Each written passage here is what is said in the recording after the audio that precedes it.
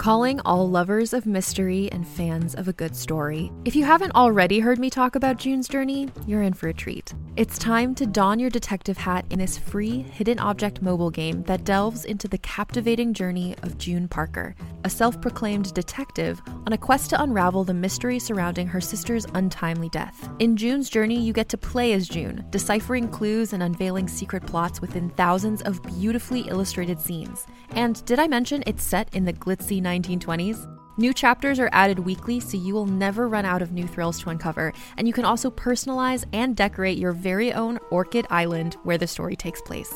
How sharp are your detective skills? Find out when you download June's Journey on your Android or iOS device, or play online via Facebook Games. Your detective journey awaits.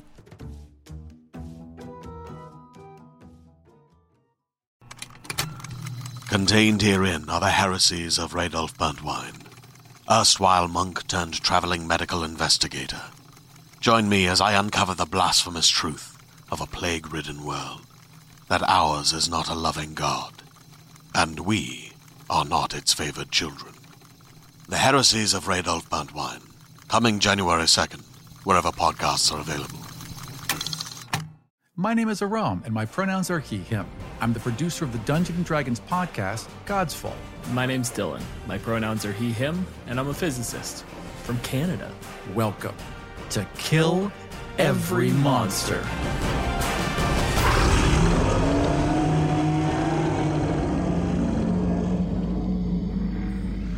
This episode, we are featuring the Shambling Mound.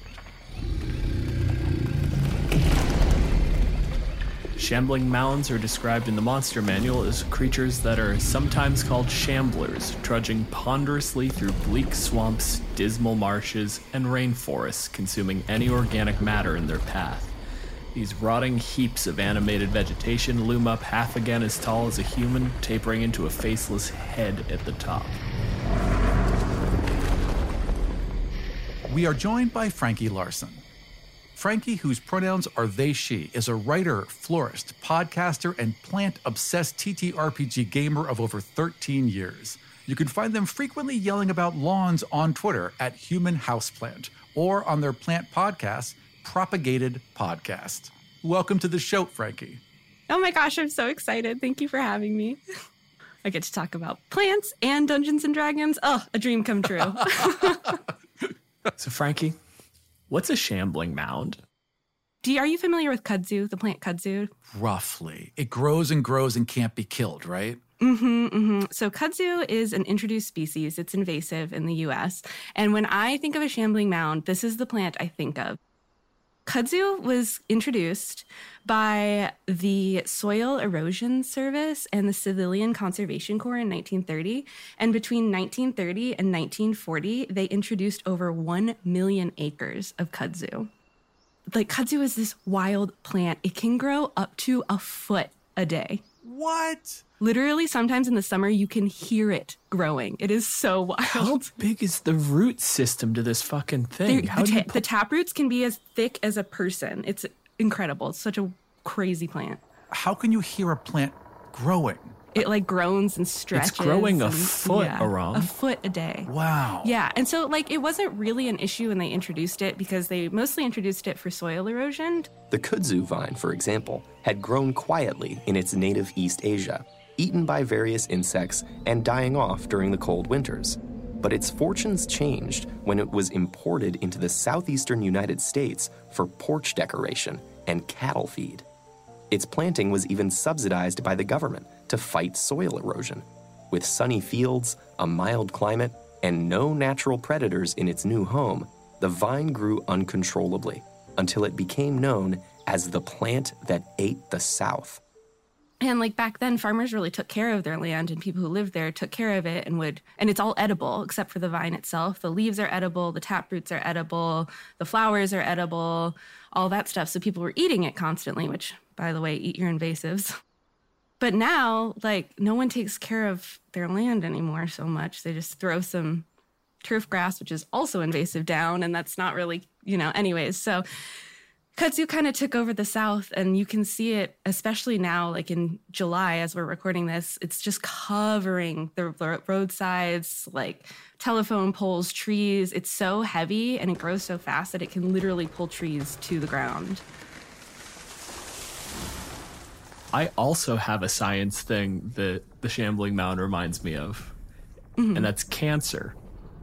Because specifically, it brings up that, like, when the thing gets formed, the roots and everything start constricting, and it essentially just macerates whatever its initial roots are wrapped around, and it kills it.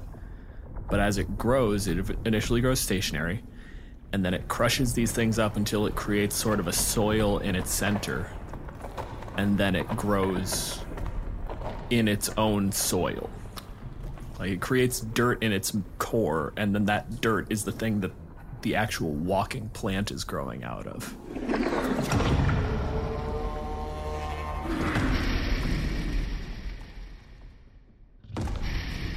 If you get a large enough tumor, getting veins, getting blood flow into the middle of it becomes borderline impossible. It actually dies in the middle.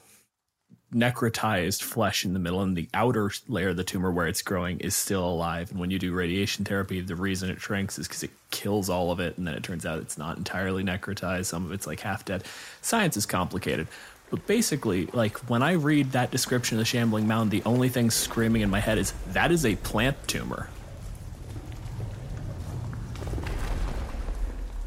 Does it make any sense for it always to be the same thing? Wouldn't a Shambling Mound change depending on where it was formed? Yes, absolutely. Like, I was thinking about this earlier today. I was like, okay, so we have twig blights, we have vine blights, we have, what's the other one? We have needle blights, but we only have one kind of Shambling Mound. Like, that doesn't make sense to me. Also, I feel like I would separate them. I would make all kinds of Shambling Mounds. I'm going to in my campaign. I just started my first campaign as a DM, and I'm very excited about it. Thank you so much. Basically, my campaign boils down to very simplified robots versus plants. Sold. It's always a good baseline. But so I think my Shambling Mounds are going to be a whole bunch of different sizes, different abilities, and different plants. And I feel like if I'm going to have quote unquote evil ones, those are going to be the invasives, and like the good ones will be like the native ones that take over when soil is disturbed, like poison ivy or Virginia creeper, that sort of thing. There's one thing that I want to harp on a little bit in the Shambling Mound, which is their cause. Shambling Mounds have both the aesthetic and the sort of backstory of nuclear waste. Like, they're just sitting there, and then a magic lightning bolt hits it and wakes it up, and it starts walking around. It's very Frankenstein-y. Or it's like they reference fey magic being the cause of Shambling Mounds, which doesn't really align with what a Shambling Mound is or what it does or what any of the fey seem to do, but sure. But at the end of the day, it very much has that feeling of like the monster climbing out of, you know, the swamp because something went horribly wrong. You know, it doesn't feel quite natural. Your Swamp Thing, your Toxic Avenger, that kind of thing. To make the cause of it lightning is a fucking weird move. It's not, and I'll tell you why. Have you ever noticed how after a lightning storm, plants are more green than usual? Like, sometimes they even get this limey green quality to them. I assumed that was the rain. Yeah, me too. Yeah, so basically the combo of like lightning and rain, there's always nitrogen in the air, and it like produces all this nitrogen, but the lightning and the rain get it into the ground where the plants can actually absorb it. So these plants get, every lightning storm, a boost of nitrogen that brings them back to life.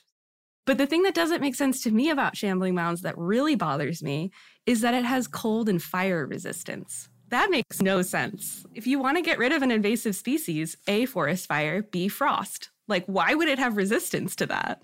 Maybe they're thinking green wood, so it's like wetter or something. Like the cold resistance, a little bit more murky on that one, because especially I would imagine the more water content you have in a plant, the more dangerous ice gets. You get a plant that crawls out of a swamp and you try to set it on fire as your knee-jerk reaction. I feel like that ain't gonna fly. That's She's fair. wet. I guess if you're doing different plants, though, you would have to adjust the resistances. The only other reason, there's My pet theory has been the Shambling Mound exists for one reason and one reason only. It is a Challenge 5 monster. It is meant to go up against a Challenge 5 party, which means the wizard just learned 2 spells. Fireball and lightning bolt. Yeah. And some DM somewhere was like, no, you've gotten too big for your britches.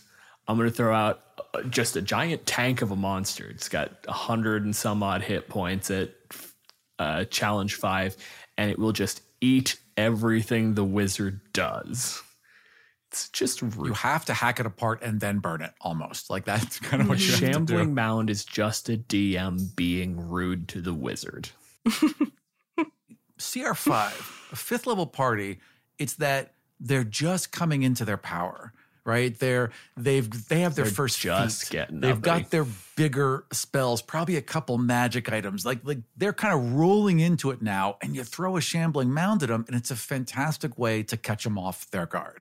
The only thing that bothers me about Shambling Mounds at like their real core is just the how of it. Like I said, like the idea that, oh, they get overfed by the nitrogen, by the lightning, that actually is really cool and I can get on board for it. But immediately implies a certain level of nativity. Shambling Mounds are endemic, and if there is enough lightning, they get up. Which is weird, but also fantastic as a baseline. Is like, no, we just have to like keep an eye out. We can't let too much lightning happen. Otherwise, the Shambling Mounds consume our cities. Get a lightning rod, yeah. If they knew there were Shambling Mounds, you'd probably have lightning rods to try and draw the lightning away, to protect from them. That's such a fantastic, like, really cool little Eberron thing, especially if it's something like, we're eating these, they grow like kudzu, but they're not necessarily full-blown Shambling Mound territory. And we just have this huge ring of lightning rods around a swamp just guarding it. I love it. Like, the lightning pulls it away so they don't get too big. You have a lightning farm. And then we go in, we farm the Shamblers, and we get them out. And if the Mounds ever get up, we have a very bad day. Oh, and that gives something for a villain to sabotage and a reason for... I like that. There's a lot of things that could go wrong with that system, but I do like it. So here's one of my pet peeves in world building. I hate it when people start world building and they're like, well, that would immediately go horribly wrong, so we need to account for it. No, you don't. That's why you have players. Right. Oh, right. If we use a bunch of lightning rods up around, in this little halo around the swamp, and that's what keeps the Shambling Mounds, well, we got to make sure those are constantly protected. Nothing ever goes wrong with those, because if they ever go down, the Shambling Mounds go up. No, those lightning rods are only good if they're grounded, which means you got one guy going around with a pair of bolt cutters, just cutting the wire. And one day a storm hits, and all the Shambling Mounds get up, and now we have a session. How I would put them in my campaign is less like, oh, magic or lightning brought them to life. For me, they would be like protectors. Like a lot of the stories I like to tell is just dealing with my own climate anxiety. And I feel like Shambling Mounds are the perfect protectors of like land that's been too disturbed. Like poison ivy, for instance, if you dig up a lot, poison ivy is one of the first to return to that dirt to get it stable again and keep humans away from messing with it again, which I think is kind of cool. Like, I would love a Shambling Mound to be like, no, fuck off, this is ours now. If you take too much from the land, you're at risk. Like, if you don't keep a balance, a Shambling Mound can crop up and fix that balance. And they are unaligned, so. I could be wrong. I think the Shambling Mound might be the most intelligent, unaligned creature in the monster manual. The general rule of thumb is once it hits intelligence 3, it's sapient, and then it gets an alignment. Shambling Mound has an intelligence of 5. It's as smart as like 2.5 dogs. What a measure. How smart are you? Oh, I'm like 4 dogs. I'm at least 4 dogs smart. In a trench coat. Rob, you know that 5 dogs is human average, right? Yeah. I know. Okay, 4 dogs smart. I put myself at 4. Yeah, I did not know that. Cool. You're at least a 7 dog. I'm more of a 4 dog guy. I know my brother. You go to college and you get your extra dog. You get your extra dog. I have a PhD. The D stands for dog.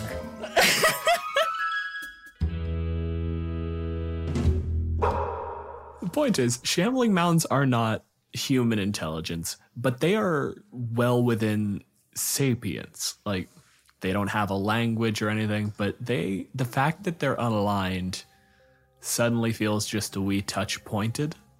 They don't have a language, but are you aware that plants have 20 senses? Over 20 senses? No. Wasn't aware of the sense count, but I was aware they had a couple ways to communicate. Yes, so we have 5. They have over 20 senses. They are smarter than us in every aspect. Like, it has a bigger quest in mind, you know? Like, it's the keeper of the balance of life on Earth.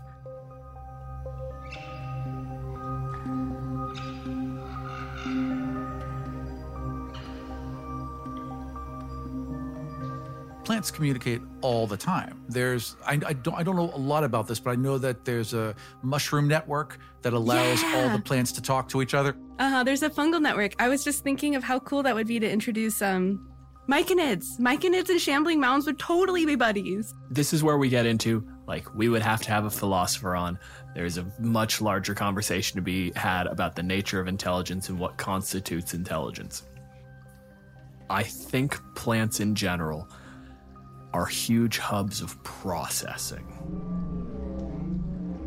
Like, there is a huge amount of information, and that's the thing you're talking about, right? When you have that chemical network, it is effectively a massive computer.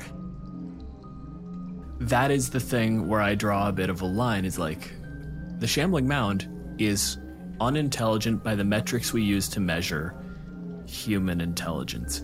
But it is a giant spectrometer. It is taking constant readings. It is figuring out levels. It's doing nitrogen fixation. It's putting everything back right and doing things that it would take 17 wizards in a concerted effort to figure out how to start doing. But it can't spell yet. Yet. I like the yet, the ominous yet. It was just a bush, and then it got hit by lightning, and now it's walking. Yeah. I'm not ruling anything out.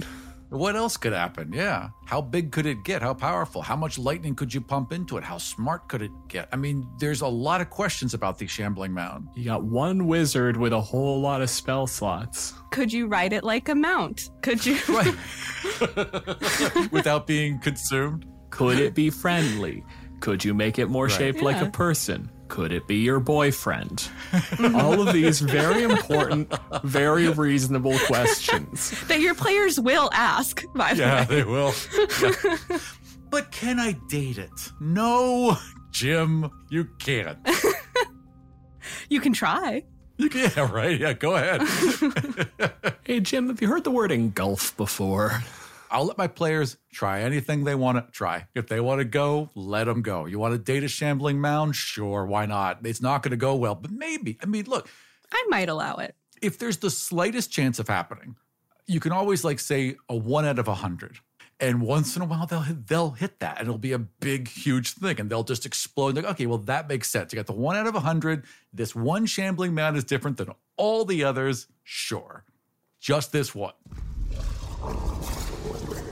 There's just no way Dylan would allow it. I wouldn't. I can totally see it. You're like, no, fuck that. I think that your base thesis is valid. I think there's a certain level of, like, if your players are that invested in it and they want something like the shambling mound boyfriend, they want the sapient shambling mound, you can set up a situation where that would come about and it makes a lot of sense. And you can make that narratively pay off. The idea of sitting there and letting them roll a D100 and being like, if this comes up double-aught, it'll learn to talk on the spot. I hate that a little bit. Fair. It's all what your table likes. It's what you do. Those are the moments that I'm like, no. If you got the wizard sitting there and going like, hold on, I've got the displacer beast. I should be able to make like a cloak of displacement.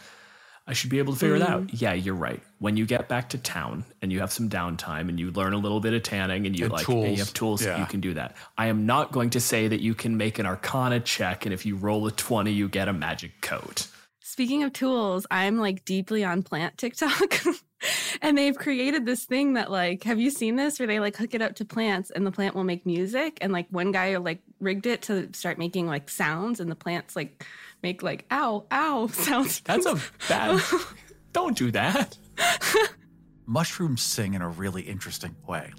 Yeah. All the sounds were so beautiful. And then they added some kind of like, space echo, and they tweaked it a bit, but it does sound amazing. This gives me an opportunity to play my favorite game, Ruin Something for a ROM. It's kind of like when people say like, oh, we're going to listen to the sound of the solar system. It's like that. It isn't a sound wave. It's a random wave that you've now pitched up or down to hit human hearing.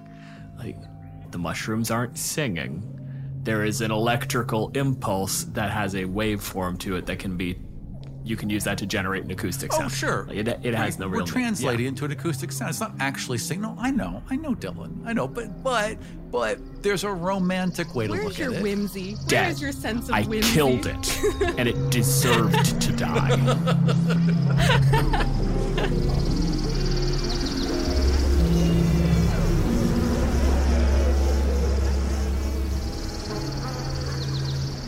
So thinking back to like different kinds of shambling mounds, how cool would it be? Like, you could change their abilities too, depending on what plant it is, like not just their alignment.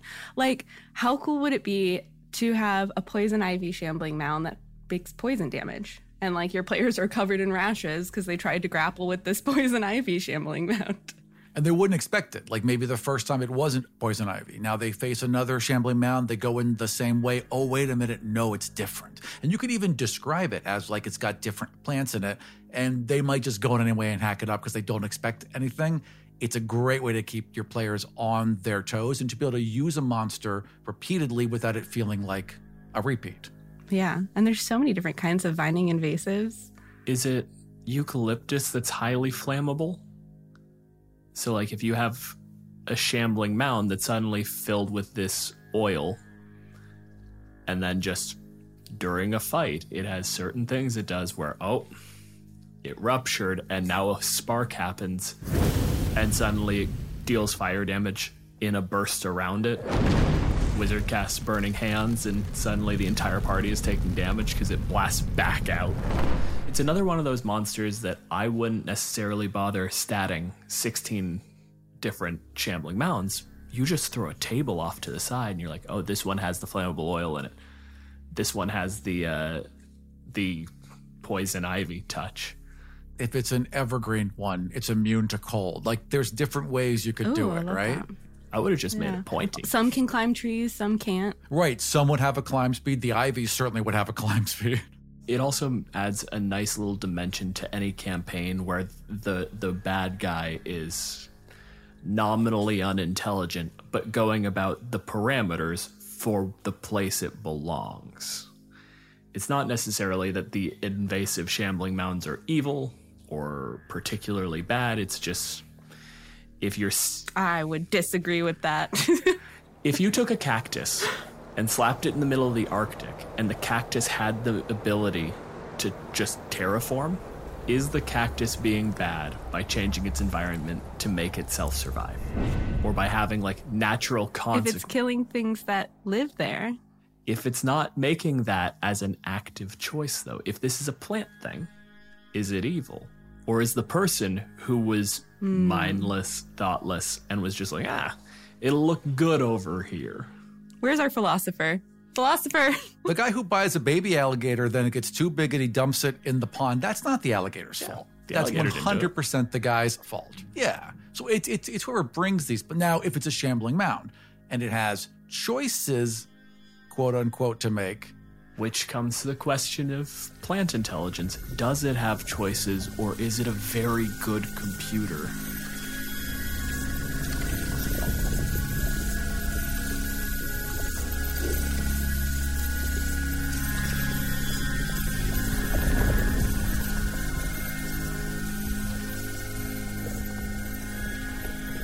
But it does lead into the question, is a shambling mound a monster?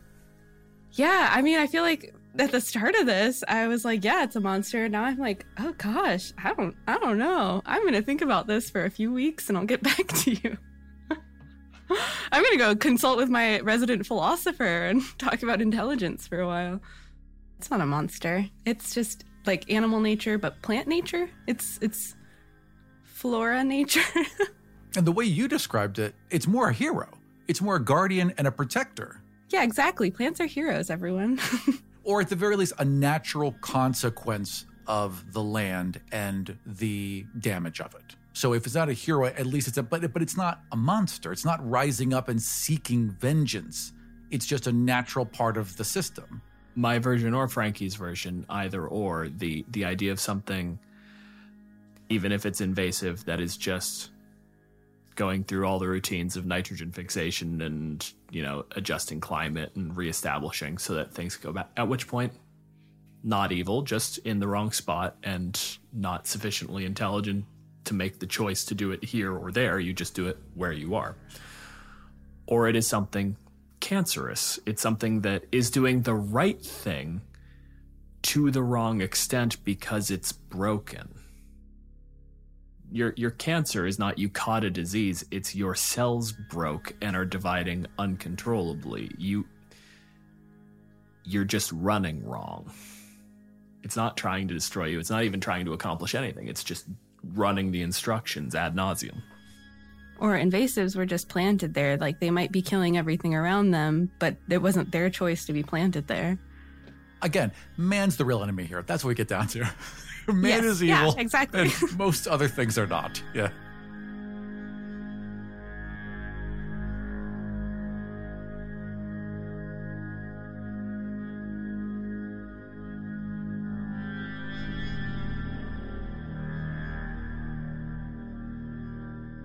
Frankie, how would you change Shambling Mounds in 5th edition? I think I would change them to be more versatile. I mean, I'm already going to homebrew it so that it's, like we said, a table. I don't love the cold resistance, fire resistance. Like the way you explained it as a swamp creature, that does make sense. But I don't want them to just be in swamps. I mean, I feel like these kind of creatures could be literally anywhere. You could have, you have spreading plants in even deserts, Oh, a tumbleweed shambling mound. A tumbleweed shambling mound would be amazing.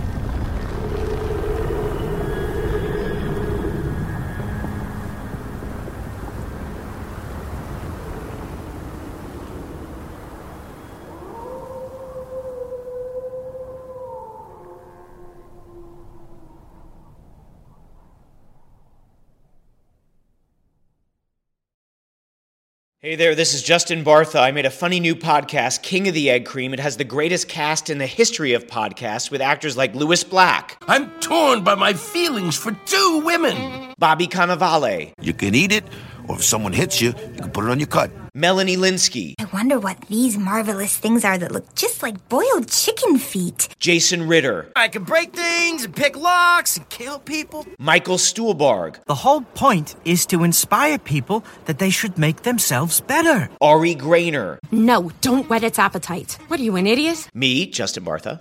That's not just any egg cream, that's a Lemke's special. And all narrated by the hilarious Richard Kind.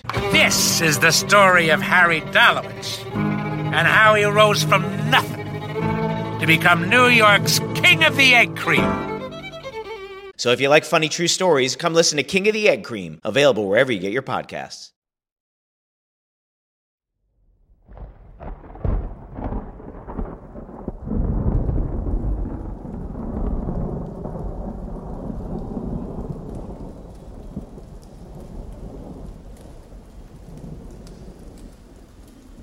Let's say 30 years ago, a wizard died. There was a ritual they were trying to conduct. It's not entirely clear what was happening. They were doing what wizards always do, quite frankly. They were drawing on power, whether they were trying to bring it to them, trying to call something here, or trying to amass energy. Not enough was left for anyone to be certain what the goal was. Power coursed through the stones of their tower until it could not be contained, and the foundations shattered, and the tower collapsed.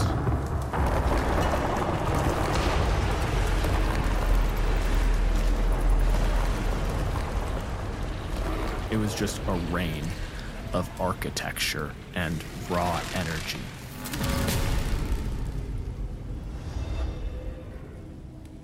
Within about 5 or 6 years, things were going back pretty stably. What had not been accounted for was what was embedded. Not all the sigils shut down. Power continued to course, and energy was fed wherever it would go.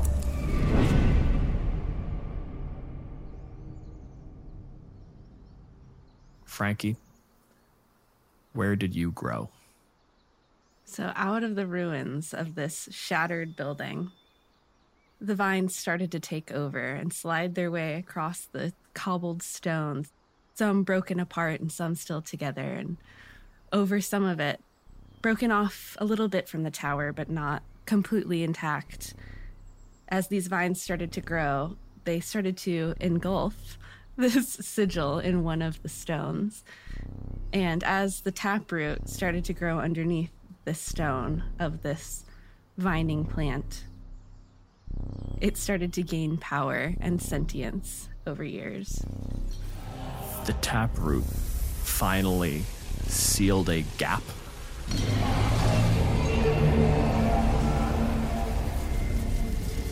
And re-cemented the symbol.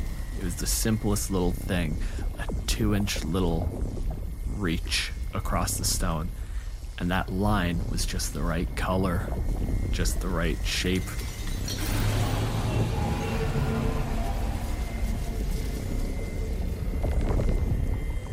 And things started to flow again.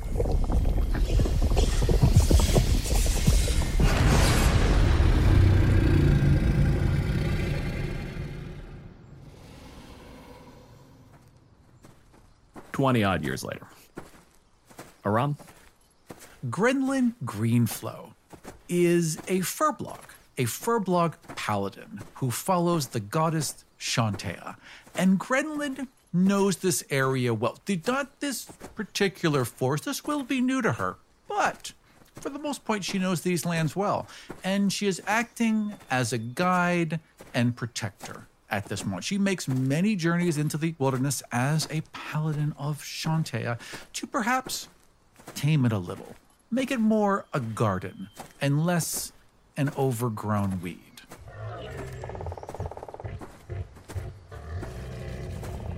She's got this big-ass club, and she's got just a huge shock of red hair, just this tangle of red hair. You're traveling with a small dwarven cleric. Younger, something like 50, 60 years old. And a berserker. An elf. They have names, I suppose. A Gimmelus and Legley. Ranaril is the elf, and you can just go by Ren. And the dwarf, fucking dwarf names. I hate dwarf names so much. Clang Smash Drinkstone. Barrel Face Drink Bottom. Right. Axebeard Anger Shove. Glad we're all having a great time. Stone Rock Boulder Pebble. It's Eldrick. Eldrick and Ranaril. Ranaril. Never gonna get there. Al. Okay, gotcha. You've been traveling together for a while. You don't come out here, like, in this direction. Ever. Nobody does. There was an event there. The bards like to call it a cataclysm, but bards like to call anything past a small barn fire a cataclysm. They're very dramatic. Makes for a better song. Eldrick remembers the wizard's tower exploding, but is immediately, the entire trip has been talking about how that's just what wizards do. Ren, someone needs to be brought out here as sort of an added muscle. You know, there is always someone who has to hold things back, but there is no guarantee that the problem is going to come from only one direction. That's Ren's whole role in this. So we're really here for the dwarf, I imagine, then, whatever motivations they have. Well, really, it's just Eldrick is, how to phrase this, EPA, basically. Right. Whatever discharge occurred when this ritual went off, someone needs to basically clear that it is not actively unsafe to go here. And since from town you can no longer, detect magic, pick up the aura, we can at least go close enough to check now. Yeah, we're close enough to a major city where they actually send out a survey team after something like this happens to make sure nothing bad is grown. This is actually kind of responsible of them. We're doing a responsible thing. Okay. Ren has been part of this organization since its founding and basically just keeps going out and just keeps scraping these places clean, just making sure that it's taking care of dragons. Ren has told you stories about her first demonic incursion, the first time that she had to talk down one of the sorcerers from making a deal with a devil. And she still talks about how and you know what? We all came back alive. He was grateful, even though I had to take the hand. And Grenlin's all, I once saw a very large bird, and just continues on walking. That was the point where Ren and Eldrick have been working separate jobs for a very long time. The first time they really bonded was that sorcerer story where they're walking and she's talking about how, he was going to shake on it. He was reaching out. It was the only thing I could do. And Eldrick is just sitting there on sorcerers. They're worse than wizards sometimes. Wizards will explode, but at least they just blow themselves up. Sorcerers still open doors. I want you to tell me, what's the first thing you notice that really sort of stops this from being, we walked into the woods, we checked the rubble, and it was rocks? What was the point where you realized this was a mission? Let me do a nature roll, and I'll tell you depending on my result. I hope you roll really low, and the answer is I never notice. I got a 14. So I would say they go a little deep in. They're kind of off the beaten path now. They're pushing through some undergrowth. There's an occasional hack to get past somewhere.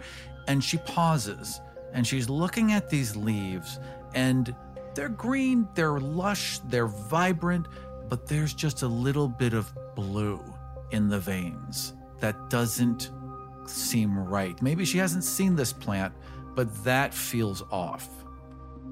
You see Grenlin kneel down next to it. Gently place the leaf between both hands so that her fingers meet up on either side of it. And then she just says a small prayer to Shantea and closes her eyes and listens. It's never in words when you speak to plants. You get the feeling of acknowledgement. It is pleasant, something that would class closer to a greeting than just a curt nod, but it's still hesitant. And I ask it, has anything happened to you? Has anything changed you? It is uncertain. Keep in mind that we're talking 25, 30 years ago that this tower went down. Right.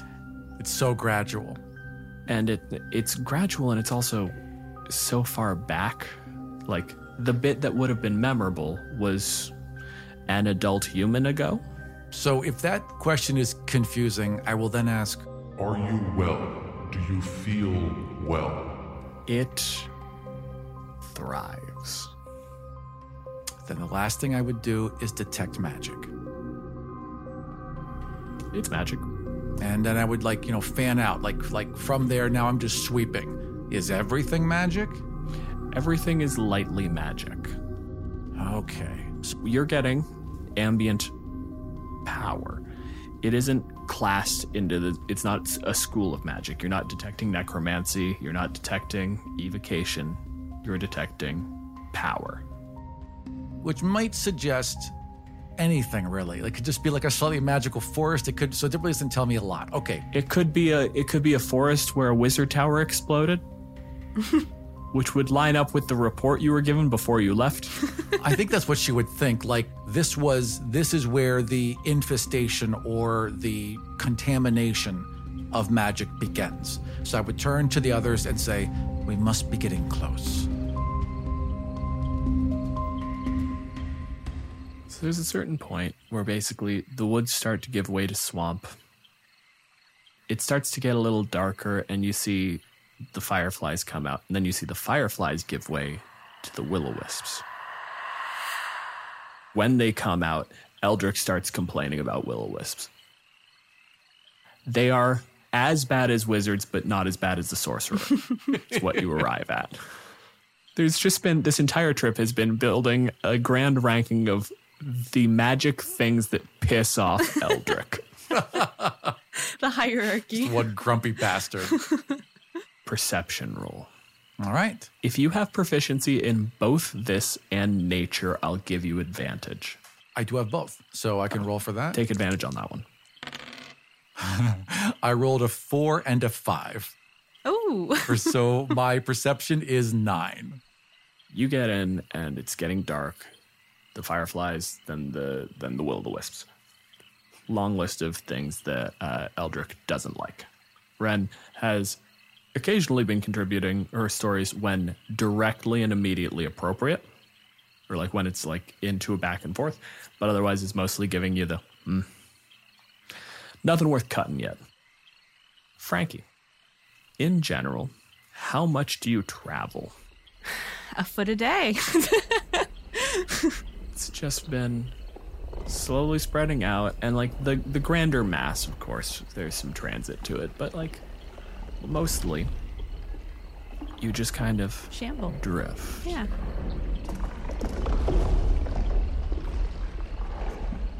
Frankie, I want you to roll a d20. Aram, I want you to say a number between 1 and 20. 13. Nat 1. Out in the distance, you start to see brighter little zaps as the will-o-wisps start getting a bat that flew too close to it. And it's basically like watching a bug zapper, except proportional to a bat. And shy of that occasional little sizzling noise, the night gets quiet. And I want to know, what do you do? Do you set up camp? Are you going to be hunting around? Yeah, we definitely set up a campsite. We would look, I think she would look for a little bit of higher ground and a clearing. There are 2 ways that you're going to get higher ground here. You can get onto a piece of masonry. This was a, let's say, 60-foot tower that collapsed. So there are some decent-sized hunks just around. Or there's the hammock option. I think she'd definitely go for the hammock option. I'm betting my dwarven friend is going to want to sleep on the rock. Your dwarven friend has been working these sorts of jobs for long enough that it's like, no. Stones are porous. Stones soak in. You don't sleep on anything. You brought it. Don't get me wrong. Stone is much better than wood. Sleeping on wood, it's awful. I would rather talk to a wizard than sleep on wood. Not necessarily like spend time around a wizard. Again, Sure. The explosion thing. Maybe give directions badly. Yeah, I'll give him directions. I would definitely set up a large hammock for my giant for my 8-foot tall fur blog. Ren has not even really a hammock, more just like they roll out sort of a wooden panel, almost like a rope ladder with a couple like struts to kind of keep it level. They want something hard and flat. Once they get that set up and it's like directly just sleeping in a tree, she comes down and starts giving Eldrick a little bit of a hand because he has hammered up his hammock 3 or 4 times, and each time when it starts to sag, he really gonna get swamp ass. And then we'll do watch, of course. I'll take first watch. I want you to give me an investigation roll. All right. I will also insert that Shambling Mounds have a +2 to stealth. So yes, they do. Would you like to roll a stealth? Because eventually you're going to start getting that feeling, that sort of networked plant sense, when, a peg is driven into a tree. Investigation. 12. I got a 21. Now you can give me the perception, because the investigation is for something slightly different. The perception is 13 plus 4 is 17. You see nothing. It's a quiet night. Is it warm or cold where we are right now? Frankie, what's your environment? I think that it's like southern summer, swampy, late July, No reason for a campfire. Right, gotcha.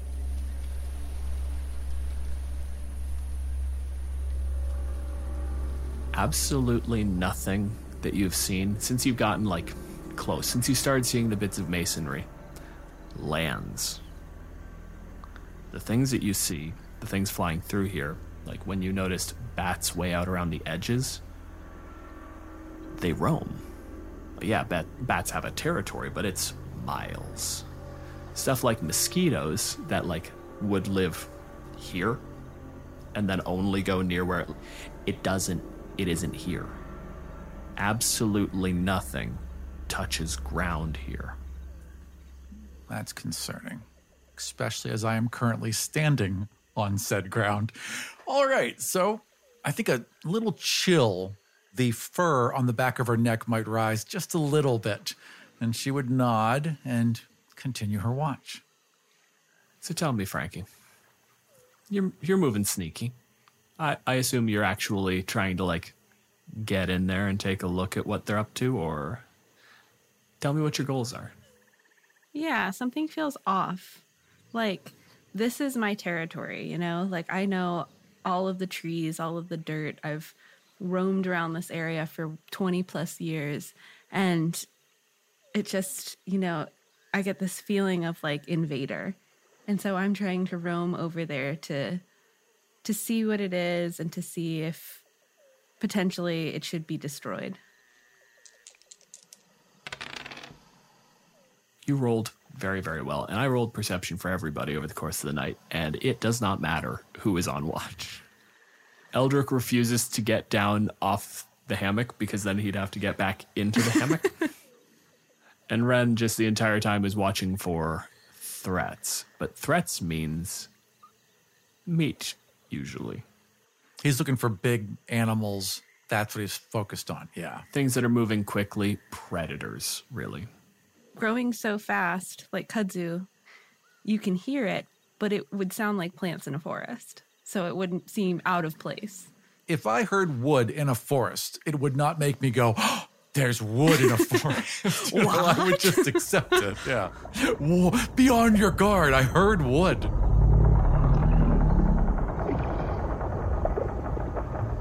I feel like echoing throughout the night, too, you would hear maybe a tree collapse at some point, just that, like far off in the distance. Wouldn't think anything of it. We're in a swamp. Trees probably die and fall over all the time. So what you see is 3 people. They have set up a small camp. They haven't started a fire, but they have pounded some smaller, pegs into some trees just to give purchase to the ropes when they're hanging up hammocks, things like that. And they're just staying out of the water. For now, they just seem to be sitting. There's always one that's not hibernating. It's sitting and watching. One of them is tall, slender. She watches like a bird. Doesn't move much. One of them moves constantly, but it's sudden. It's fast movements. Thuggish, slamming hands around. Shifting on its little tarp. And mostly it seems annoyed to be here. And then there's Aram. The big one is just a little bit more thoughtful and mostly seems like prey. It's watching for something to come out of the woods. It seems Not afraid, not actively scared, but like it knows that predators could be anywhere.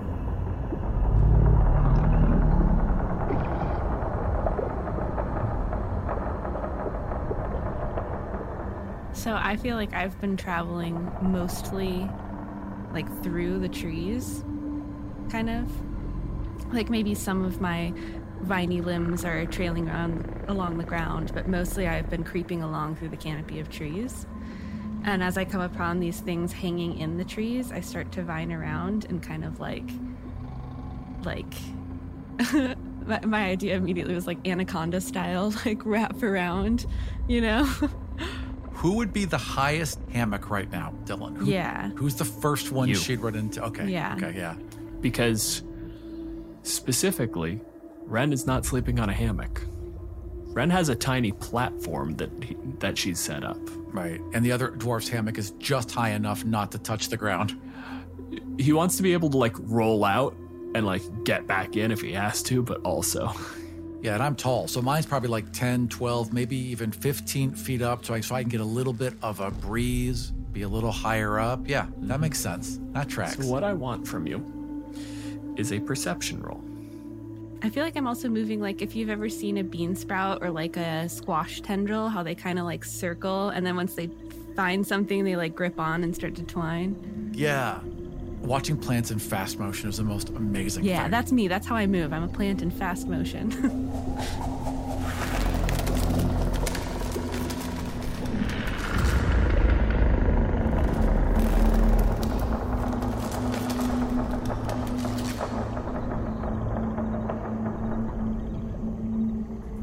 What am I rolling? You're rolling perception. Thank you. 17 plus 4 is 21. What you notice is as you're laying there, as you're kind of like drifting off, every now and then you can't get good sleep when you travel with Eldrick because something is unsatisfactory at all times. Plus he snores. That's what I was going to say. Like a freight train. Yeah. I feel like that's like a dwarf characteristic. Honestly, like not that bad in town. It's that he refuses to sleep without the breastplate. Right. Just lays heavy. Yeah, totally. It's his weighted blanket. Yeah. He feels better about it. The thing you catch is the tension in the hammock. She'd pondered for a second and then sit up, and it's not like a threat or anything, so she just looked to see what happened. Did she get it twined up? Did it flip over and she didn't realize it? Did it catch on a root? Like, what's going on here? It's a little weird because it looks like it got wrapped around a branch. But the only way that could have happened, because it's like actually fully wrapped around it, the only way that's possible would have been if you weren't on the hammock and wrapped it around that branch. But the only other way that could happen is if the branch reached out and coiled around and seized your hammock. And that doesn't make any sense. No, it doesn't. So I think what she would do is cast light. And I would bring the light close to this, whatever this is. Give me a nature check. Okay, then that is going to be a total of 13. Frankie, tell me one thing that's off about your vines. What indicates that they are not natural or not normal without going fully into, and it's a monster. The vines are thicker than normal, like than tendrils usually would be, and also they have the sheen to them as your light reflects off of it, kind of like an oily sort of, that you haven't really seen before and feels really unnatural. The thing that it puts you in mind of is freshness. Like these, think like, you ever get a bad burn? And then when it heals, you can see there is a different quality to the skin. Like, it's not that it's scarred, it's that it's newer, it's fresher. It's that for plants. Yeah, and it also probably has tiny little hairs on it. Don't know why that one is. I was making up other shit. That's probably some plant bullshit that I don't know about. Yeah, it's like the way that they grip onto stuff is little hairs. If she saw a vine And it was interesting like the other vines, and clearly it's magically infused. You would assume that might be what's going on here. So she's going to lean in, and she's going to take her fingers, and she's going to try and peel back the front of the vine to get a better look at it. How much resistance do you put up, Frankie? A lot. Okay. Aram, how much effort are you willing to put into this? If I feel the vine resisting, the vine says no. If I pull, it starts to move, and all of a sudden the vine fights back. Like I feel an active pull or push. I think she would immediately let go. As she grabs out and grabs me, I would pull back, and then when she lets go, like I would hold on tighter to the trunk of the tree, and like the mound of me that was my quote unquote face would probably like come around from the other side of the tree.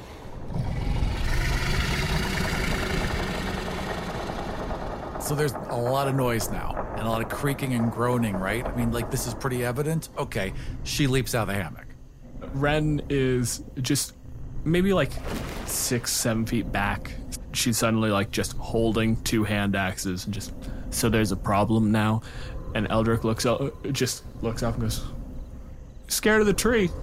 And at this point, I am consuming the hammock because it's like in my trees and I hate it. And so I'm just like totally consumed everything. And where it was before, now there's just a canopy of vines.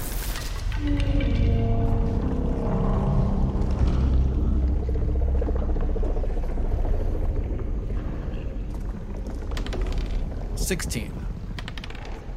I got an 8.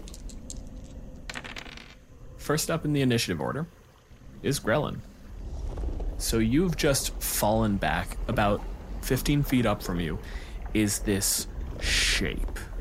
It has what is very evidently a head, and it points it at you like a head. There are no eyes. There are no real strong features to it. It's just the impression of headitude.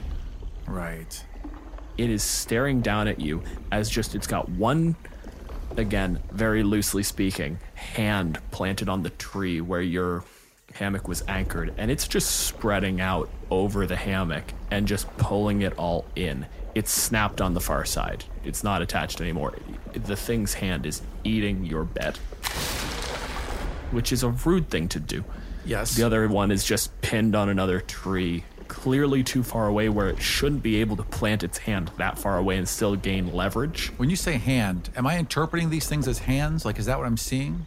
It lands and it plants in a way that like wraps around a little bit, like it is grabbing for purchase. Right. But it's made of plants. It is behaving like a hand. That's why you're calling it hand. Right. Moving too fast, clearly making choices. So I think at this point, the big club comes off the back. This might be a creature. I'm not sure, but it's not aggressive yet. Like, yeah, it ate my bed, but hasn't really attacked us yet. That might just be a natural thing that's happening here. So she's not going to go on the offensive yet. She's preparing an action for if that thing gets too close, and she'll swing at it. Ren watches you sort of take up position. So, should I kill it yet? Not yet. Not yet. Let's see what it does. Your call. That's her turn. Eldrick immediately starts to scramble back. We're going to give him on a dexterity save. He rolls a 9. So immediately, swamp ass. Just out of the hammock, scrambling away from this thing, trying to just keep his shit together. And then he hears, like, he's getting back because the hand comes down and it just drags in. Almost like, you know, it got caught in a fucking escalator. It's just pulling into the thing's leg. And then there's a snap at the far end as he's trying to like scramble back away from it as the thing comes unattached from the back end of the tree and into the water on his ass. I think at this point I would move on to the next thing that's out of place, which would be the dwarf's hammock. And I would slide down the tree and start to engulf that as well. Is there anything else you want to do on your turn, Frankie? Or are you just cleaning? Eating hammocks. Tasty, tasty hammocks. It's so interesting how we're both kind of doing the same thing. You're pulling away the infestation and what you see as natural. We're here to clear you out because we don't see you as natural. Listen, I've been here a lot longer. You've been here for 5 minutes. Get the fuck out. Very valid. Eldrick immediately scrambles to his feet, looks around and goes, are we sure we're not killing it yet? Do we got more hammocks for it? My answer would be, let me try one more thing. All right. And he gets 15, no, he's a dwarf, so he just moves back in line with you because he's only got 10 feet of movement left. And he's going to cast Shield of Faith. Valfir du shell dita. Grelin takes a step forward, holds the light above her head, and casts Speak with Plants. And this is a large plant. You may now speak with this plant. Hello. Invader. Wrong. I send this like overwhelming sense of like, you don't belong here. Oh, so it's like high school.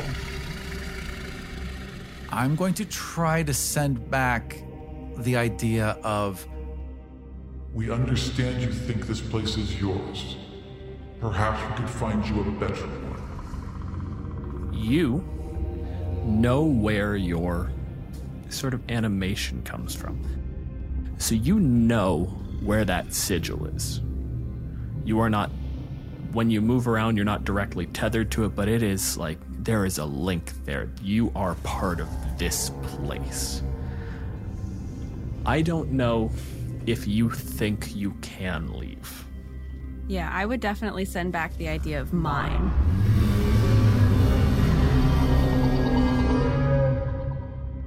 Okay, she would nod a little sadly.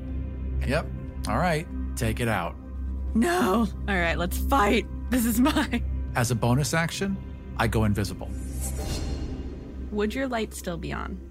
I had to cast it like on my club, so the light would also go out if I turned invisible, because it would turn invisible with me. Yeah, so what it boils down to is, shut up, your light is fine, as long as they're not both concentration effects. I don't believe light's a concentration effect. I do have blind sight. So you know where he is anyway. The invisibility doesn't matter, but it feels good. But I think I'm now invisible. Safer. Yeah, exactly. I think with fear bogs, like, if you startle them, they just go invisible on reflex. It's just involuntary. Immediately, just across the little gap, there is a huge swing, and one hand axe kind of falls just short. And it's this big arcing, like, throw all of your body weight behind the second hand on a bonus action with the second hand axe, slams home. Ren gets one into one of the arms and just sort of swings there. You are going to take 7 points of slashing damage. And I'm going to give Ren a strength check. Hangs there. Oh, fuck. And then Ren falls 15 feet. Rolls a 11 on dexterity. And so she's going to take 5 points of damage. And that is Ren's turn. Frankie. So, like, how close are they all to each other? They're like 10, 15 feet back. 10 feet, Firbolg. 15 feet, Dwarf. And the elf is, like, at the base of the tree because she just flung herself at you and sort of fell on her ass. Yeah, so then I would probably go for the elf because it would be closest to me and it just hurt me. And so I'm going to attempt to grapple it. The way your grapple works is if you hit with both slams, you automatically grapple, which then automatically triggers engulf. That doesn't mean you have to do it that way, but you can. Oh, okay. Yeah, let's do that.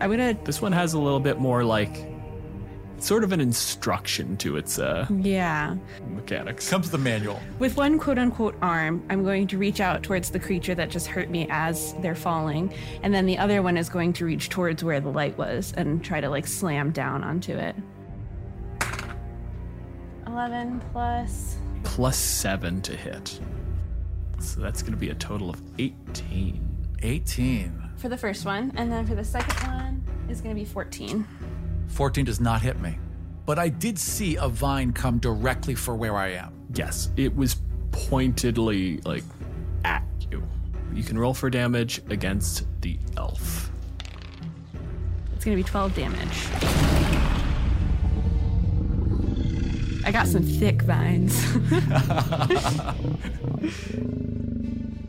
You pull yourself lower just to kind of get within reach, and it just comes slamming forward the other arm. You actually have to take a step back, Aram. This whole vine just slams down right in front of me, and I barely get out of the way. Splattered with mud, swamp mud. Magic runoff swamp mud. Eldrick immediately freaks out a little bit. And he's going to throw a Sacred Flame out. DC 11 dexterity save from our Shambling Mound. Oh, I do not. I'm not. I'm a tree. I don't have dexterity. That's going to be a 2.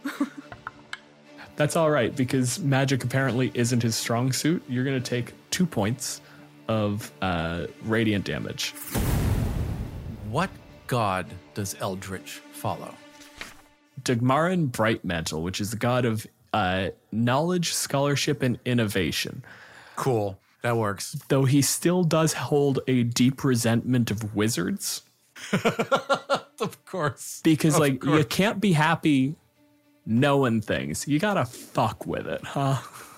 So that's a standard action. As a bonus action, he's going to cast Spiritual Weapon. 19 with this spiritual spear. So you're going to take 8 points of force damage.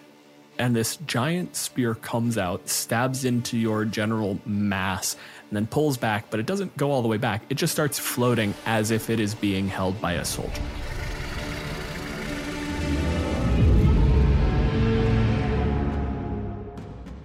This has gotten too dangerous, and my job is to guide and protect these people. I've got to defend that elf, and if that elf has fallen on their ass, then she has no other option. She charges forward with the club and takes a big swing. I'm going to use my great weapon master feat to take a -5 on this roll for plus 10 damage. Natural 20.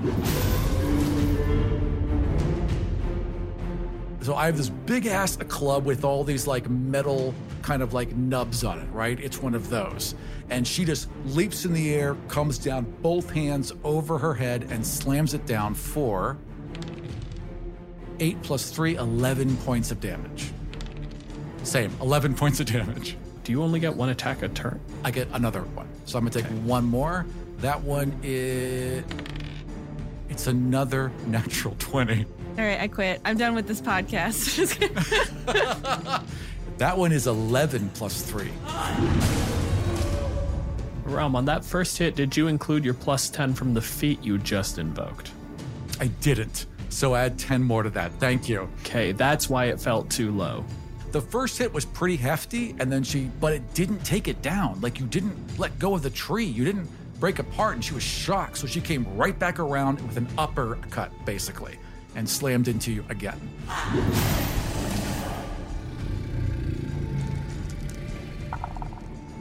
So your AC is a 15, right? Correct. The Shambling Mound, not you. Yeah, also 15, yeah. We have the same AC. Ren starts slashing away. She's going to deal you 9 points of damage as one just kind of the first swing hits home, starts using that as leverage, as a point to sort of hold against to swing the second axe. The second swing does not land. Frankie, you have a grumpy elf. And then you have a big guy with a club who keeps taking swings. Big lady with a club. Just fair enough. Thank you. And then there's a dwarf over there. Yeah, I'm definitely not going for the dwarf because whatever. I'll probably go for the elf. I'll swing around and then bring both of my viney arms down at the same time onto this elf. All right, give me 2 attack rolls, both at a +7. 19 and 19 again.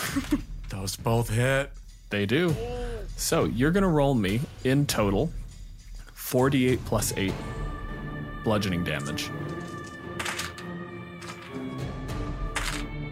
24 damage. Yep. Kapow! It like shakes the trees as these both slam down onto it. And immediately, engulf goes off. Basically, the first hit slams the elf to the ground. The second one, the entire torso comes down on top of the thing. And that is the last thing you hear out of Ren as she is drawn within the Shambling Mound.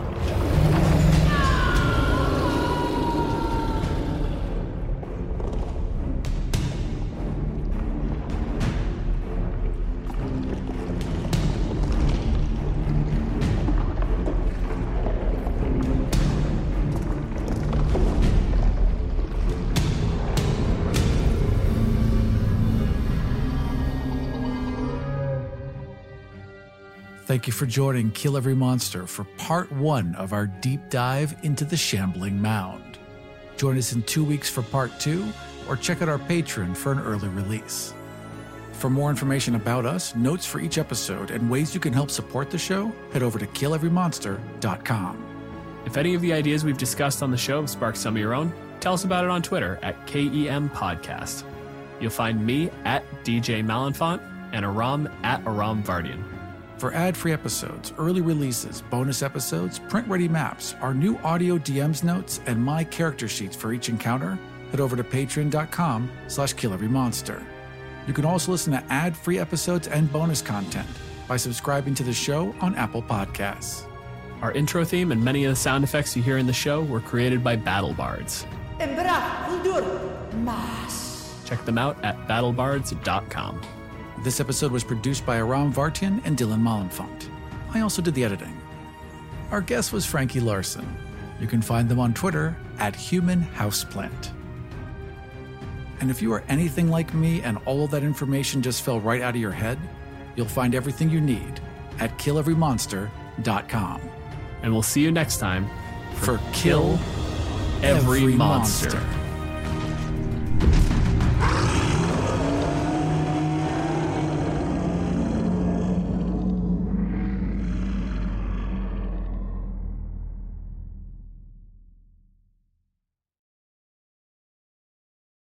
Greetings, adventurers. Today we're excited to introduce you to a new story, Dark Dice, a horror podcast that blurs the line between actual play and audio drama, where the story is determined by the roll of the dice. 6 adventurers embark on a journey into the ruinous domain of the Nameless God. They will never be the same again. One of the players is not what they seem after a doppelganger, a creature that can assume the form and voice of whatever it kills, infiltrates the team. As the players are picked off and replaced one at a time, can they figure out who the monster is before it's too late? Can you? Here's a quick example of what our show sounds like. The shambler with the jar of liquid inside of him. Soren Arkwright let loose an arrow that cracked the glass, passing through the spine of the creature. The shambler still managed to maintain its forward momentum, but stumbled as it eagerly tried to bite and swipe at Soren, landing near his feet. As Jeff Goldblum has now joined our cast, Dark Dice is available however you listen to podcasts.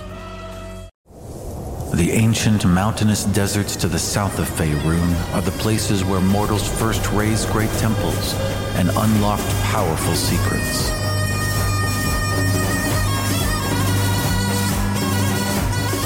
A kingdom once fractured by infighting has been united under the iron claw of the red dragon Chazar.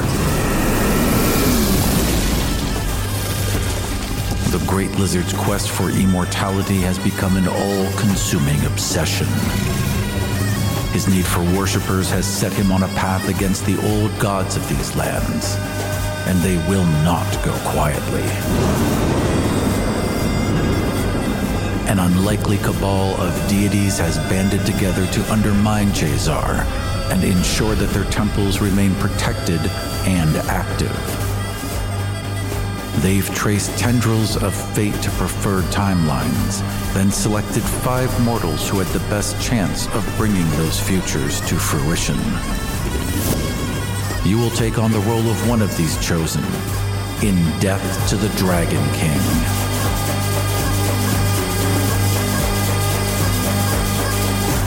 Find out more about this Start Playing Games campaign and all of my other available games at aram.gay.